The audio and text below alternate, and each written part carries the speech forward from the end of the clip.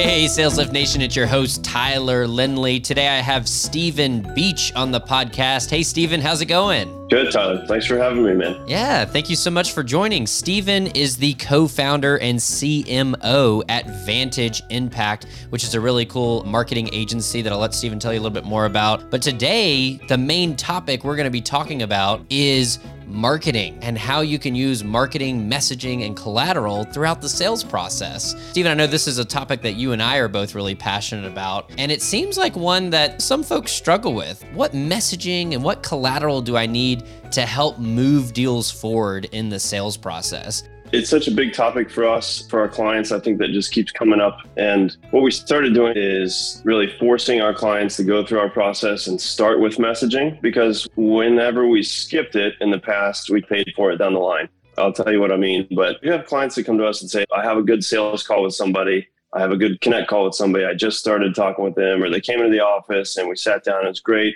And then they're like, yeah, send me some more information. Mm-hmm. And they're like, what do I send?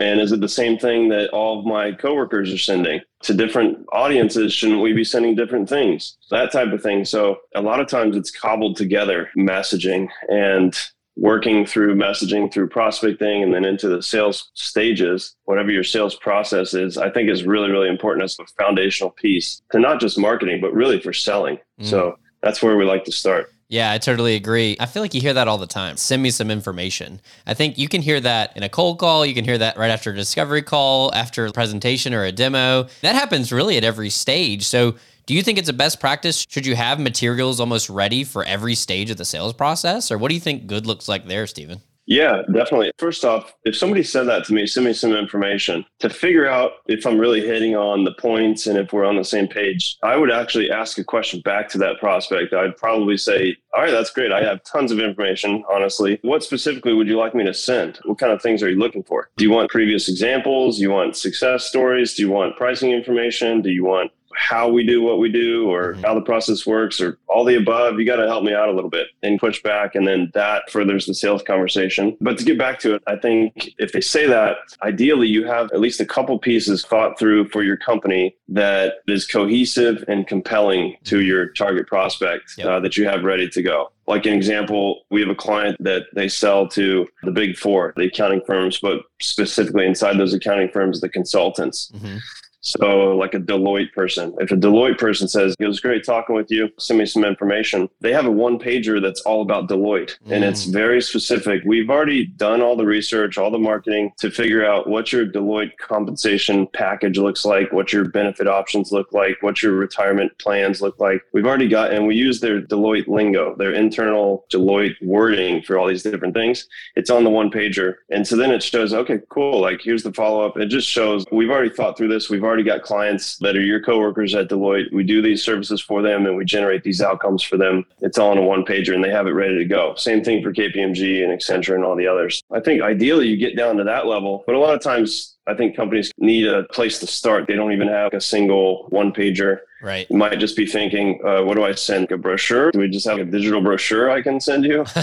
And if that's where you're starting, you're not alone. And that's where I think digging into a full-on messaging project would be really helpful. Yeah. I can talk through how we do that if that's interesting 100%. To folks. But I want to double click on some of the things you were just talking about there. Obviously you have something. Having those specific examples based on a specific company or specific situation, I think is great. That's probably more of phase 2 or phase 3 for folks. But you've got to start with something. If you even only have a one-size-fits-all piece of collateral, that can be helpful. I want to hear your thoughts on this, Stephen. I think a lot of sales happens in between the conversations. What are you doing in between that first and that second call, or in between the second and the third call? Those are such important times where you can reinforce what you've heard and you can validate a lot of what you bring to the table, and you can really set up the next call so well. Those in-between times are well, and you need this kind of messaging and collateral to make those in-between times better, to make your process seem more legitimate, and to make it seem like I'm really jazzed up now about that next call. Do you agree with that sentiment? Yeah, totally. I think in between, I just refer to it as nurturing, and that's where some of the automated marketing tools can come in. You can get pretty fancy with it. But even from a basic level, you have a call, you have a sales call, and then it's going to be a week or 2 weeks before they get to the next stage, let's say, or before they make a decision. What do you do in that week or 2 weeks? Define those steps. Ideally, you define those steps as a company. Is that phone calls? Is that text? Is it social media touches? Is it sending them a PDF? Let's just start there. That alone is extremely helpful, provided the PDF is really about the value that you're providing. I'm not a fan of the one-pager brochure. Here's our company history. Here's our team.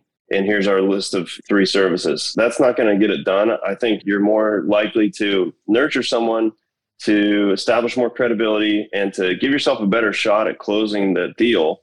Or earning the client. If you make the piece about the value you bring, or you define how you take them through your process and what they get at each stage, that's more where I'd like to go. If we do that, then that's more of we call it a client success map for our client. So say you have your process that you take your clients through, and we try to boil it down to 4 to 7 stages. So at each stage, we are plotting that out on a client success map. Again, it's just a one-pager or even a half of a one-pager. You can have this. And it just shows, all right, here's where we start, here's where we go, here's where we go, here's where we go. But at each step, there's a deliverable or some sort of outcome that the prospect or the client can expect to earn from you. See, that's where you shift it away from here's what we do into here's what you get from working with us.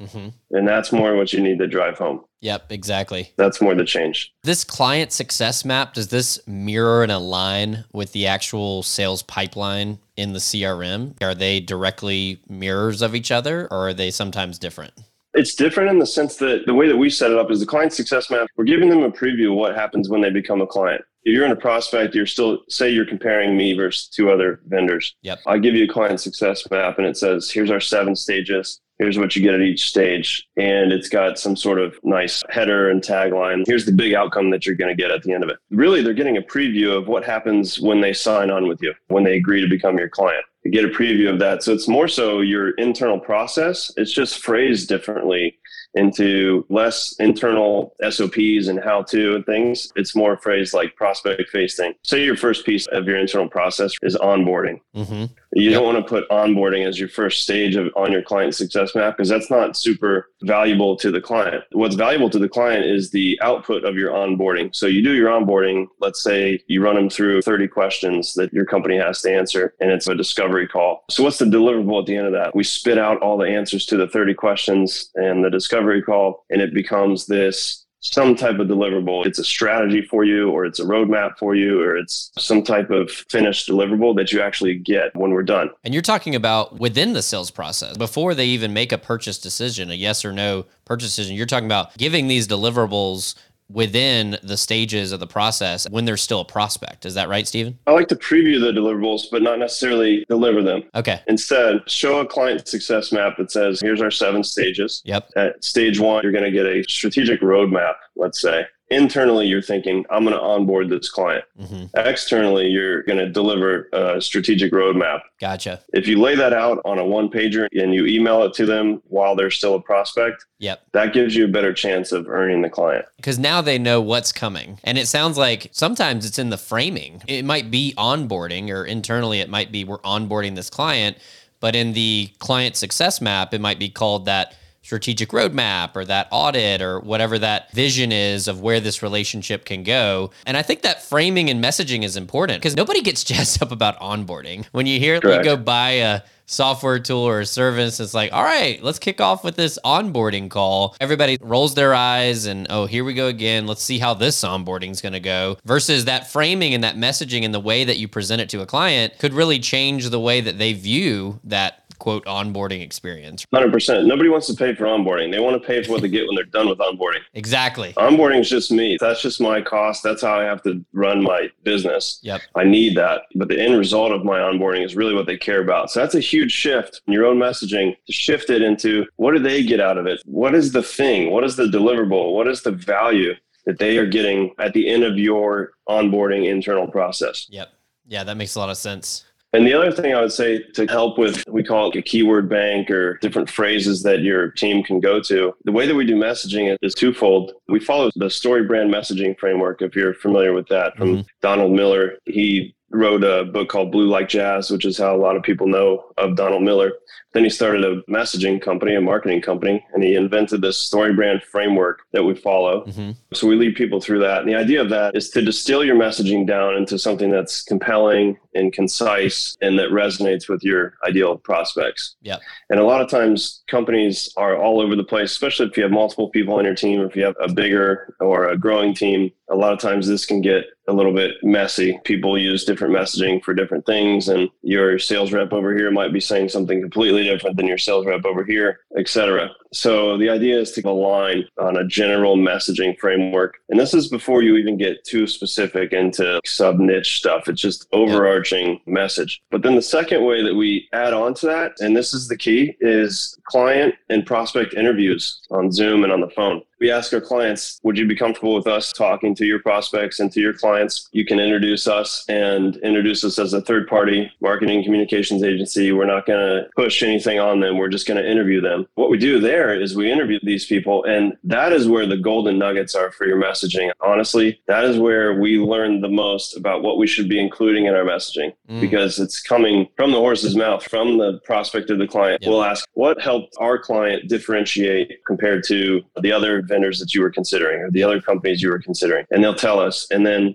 you do this for 5-10 interviews, and you start to see these common themes, and you start to see these things. It's like, okay, yeah, people keep saying the same thing. Yep. People keep saying they really love the communication and how often it is and how they really think about us and how they treat us like family, whatever it is. You start to recognize these themes. Those are the golden nuggets that we pile that on top of the StoryBrand framework. Then you really have a good foundation of messaging that you can use for marketing and sales and your one-pagers and your website and everything else. Yeah, and that lingo is really important. You said keyword bank, you got the lingo. What are those themes? That is the language of your prospect. Hopefully that really helps to inform, is this ICP right for me? And then your prospect should be thinking, wow, they understand me. They get me, because you're using those words and those themes and those phrases that likely they have as well. Where does identifying your ICP and your ideal prospect, where do you think that falls into this process? Because I think that's also important. Is that done before all this messaging and material? And if so, when and how do you recommend doing that? Yeah, good question. Sometimes companies have this defined, the ones we work with. Sometimes they already have a very good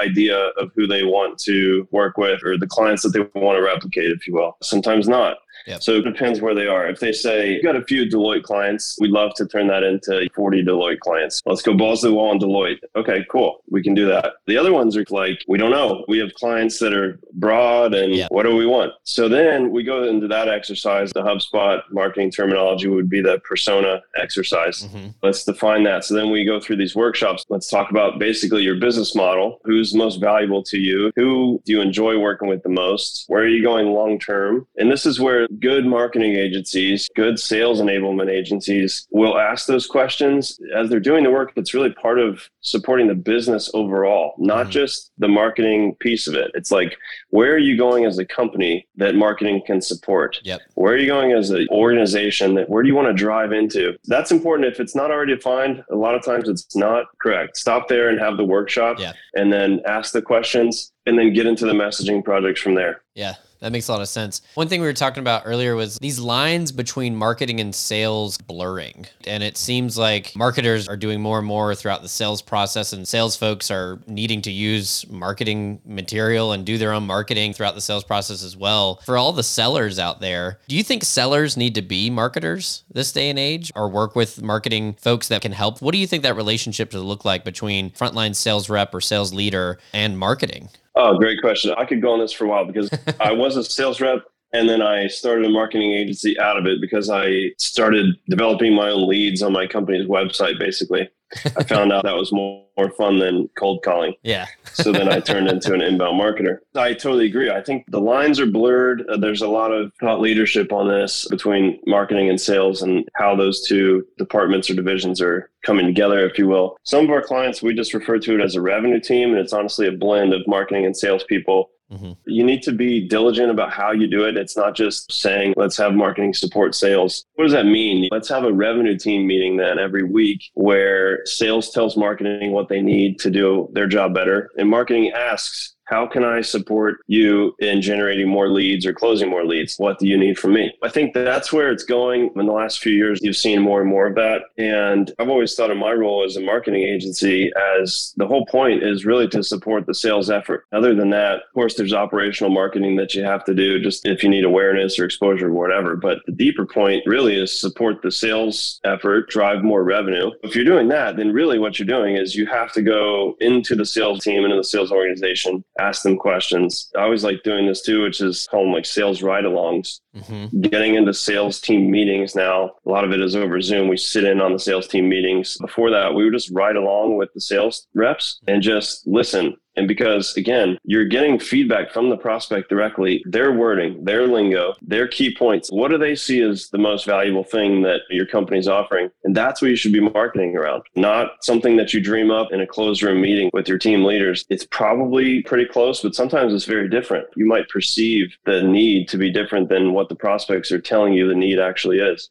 So the best marketers, in my opinion, they're really close to sales. They're attached to the hip of sales, if not just part of what we call the revenue team, which is really let's drive to a shared revenue goal. How can I help you do that? Exactly. I totally agree. I like the idea of the ride-alongs, the revenue team meetings, where we're working collaboratively because it's not an us. I dislike it when organizations have marketing and sales and it's us versus them mentality. There's just constantly more disagreements and arguing about where's the line in the sand and what about this? Where are my leads? And oh, this is terrible versus us. We need to be rowing in the same direction.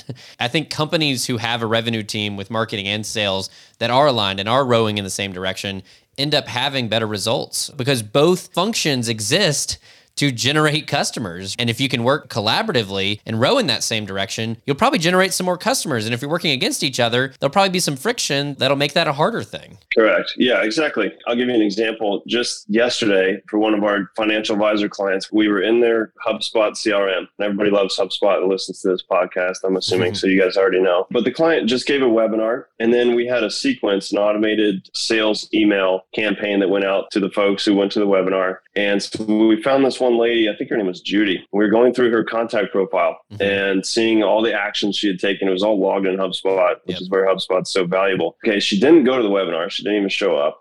But then we sent her 3 emails. One of them had a little video from our client. In this case, his role is really like a sales rep. He's a wealth manager, wealth advisor, but he's really a sales rep in this example. And so it had a video, and then she got 2 more emails. She opened every one of those emails. So we saw that on HubSpot. And then she came back to where we had the page that was the on-demand webinar. And then she watched that. She filled out a form on that page that gave her access to watch the thing. And then now it's like, okay, cool. Something's going on here. Now, would the sales rep, in this case, my client, would he notice that? Is he going in there and seeing Judy's profile and seeing all these actions or not? Because to me, it's okay, this is where marketing can really support figuring that out and then raising it up to elevating up to him and saying, hey, did you see this? Something's going on with Judy. She's got some kind of intent here that she's opening every one of your emails and she came back and she watched the thing. Can you give her a call or what's our process from here? That's where I think marketing needs to come in and say, okay, would it be helpful if we set up an automated notification for you that says, hey, once somebody comes back and watches it, you get an email that says to give them a call? Or what does it look like? How can I support you with our fancy marketing tools to bring it to the surface so that you can follow up with Judy? That's where it's going. If you're an internal marketer looking to do that, to me, that's like sales enablement. And that's like you're really helping enable the sales team do what they're doing, but do it better. I think if you want to go a level deeper, Tyler, a lot of times we've been hired for marketing and sales alignment, the pointing of the finger, like you said. The marketing team says, oh man, we got so many leads. We're just awesome at what we do. And what the problem is, the salespeople don't follow up with these leads. We feed them to them on a platter. And then we look at their profile in the CRM and nothing's happened. No one called them, no one emailed them, et cetera. That's like my worst nightmare. I want to pull my hair out. You can do a few things there, but sometimes the problem is deeper to the level of, we figured out with this client that hired us for this problem, the problem really was about how their sales team is being compensated. Because they were doing sales work, but they were doing the direct quoting that was more transactional sales than they were this consultative sales that would be a longer sales cycle. They were compensated in that way. They were incentivized basically to not follow up with all these leads that marketing was giving them. If I was a sales rep, why would I spend time following up with this person that's going to take 6 months to close when I have a way lower hanging fruit right in front of me? I'm going to take that. I'm trying to make more money. Yeah. And you have to understand that mindset, right? As a sales rep, that's what they're focused on. So it could be a deeper problem where the compensation package isn't in alignment. You never have a shot at marketing and sales alignment until you get some of those deeper problems figured out. Yeah, that's a good point. It's not just as simple as marketing and sales aren't communicating. There's lots of things that happen, like you said, on either end of the spectrum there that could be impacting what marketing is doing and how they're being compensated, and what sales is doing and how they're being compensated, because you need to make sure those goals are aligned all the way across the buyer's journey, all the way to the end of the process. Steven, I know we could continue, but I definitely want listeners to know if they want to find out more about you online, how can they do so? Where should they go? I'm not as cool as you, Tyler. I don't have a TikTok or a sales talk or anything like that. That's for the kids. I haven't broken into that yet. You can just find me on LinkedIn, Steven Beach, spelled just like it sounds. And our website is Vantage Impact, VANTAGE impact.com. It's got a cheetah as the logo, so you'll notice it when you see it. Just reach out to me there. That'd be great. Perfect. Awesome. We'll link to both of those in the show notes. So definitely go and reach out to Steven and connect with him on LinkedIn. Steven, thanks so much. Had a great time. Thanks, Tyler. All right. See ya. Thank you so much for listening to today's show. You can find all the links discussed and the show notes at thesaleslift.com. That's the THE sales, SALES, lift, LIFT.com. Have questions for me? Email me at tyler@thesaleslift.com. We look forward to seeing you back here next week, and we hope today's show brings you the sales lift your business needs. Remember, ideas plus action equals results. You've got new ideas, now it's time to take action, and the results will follow. See you next time.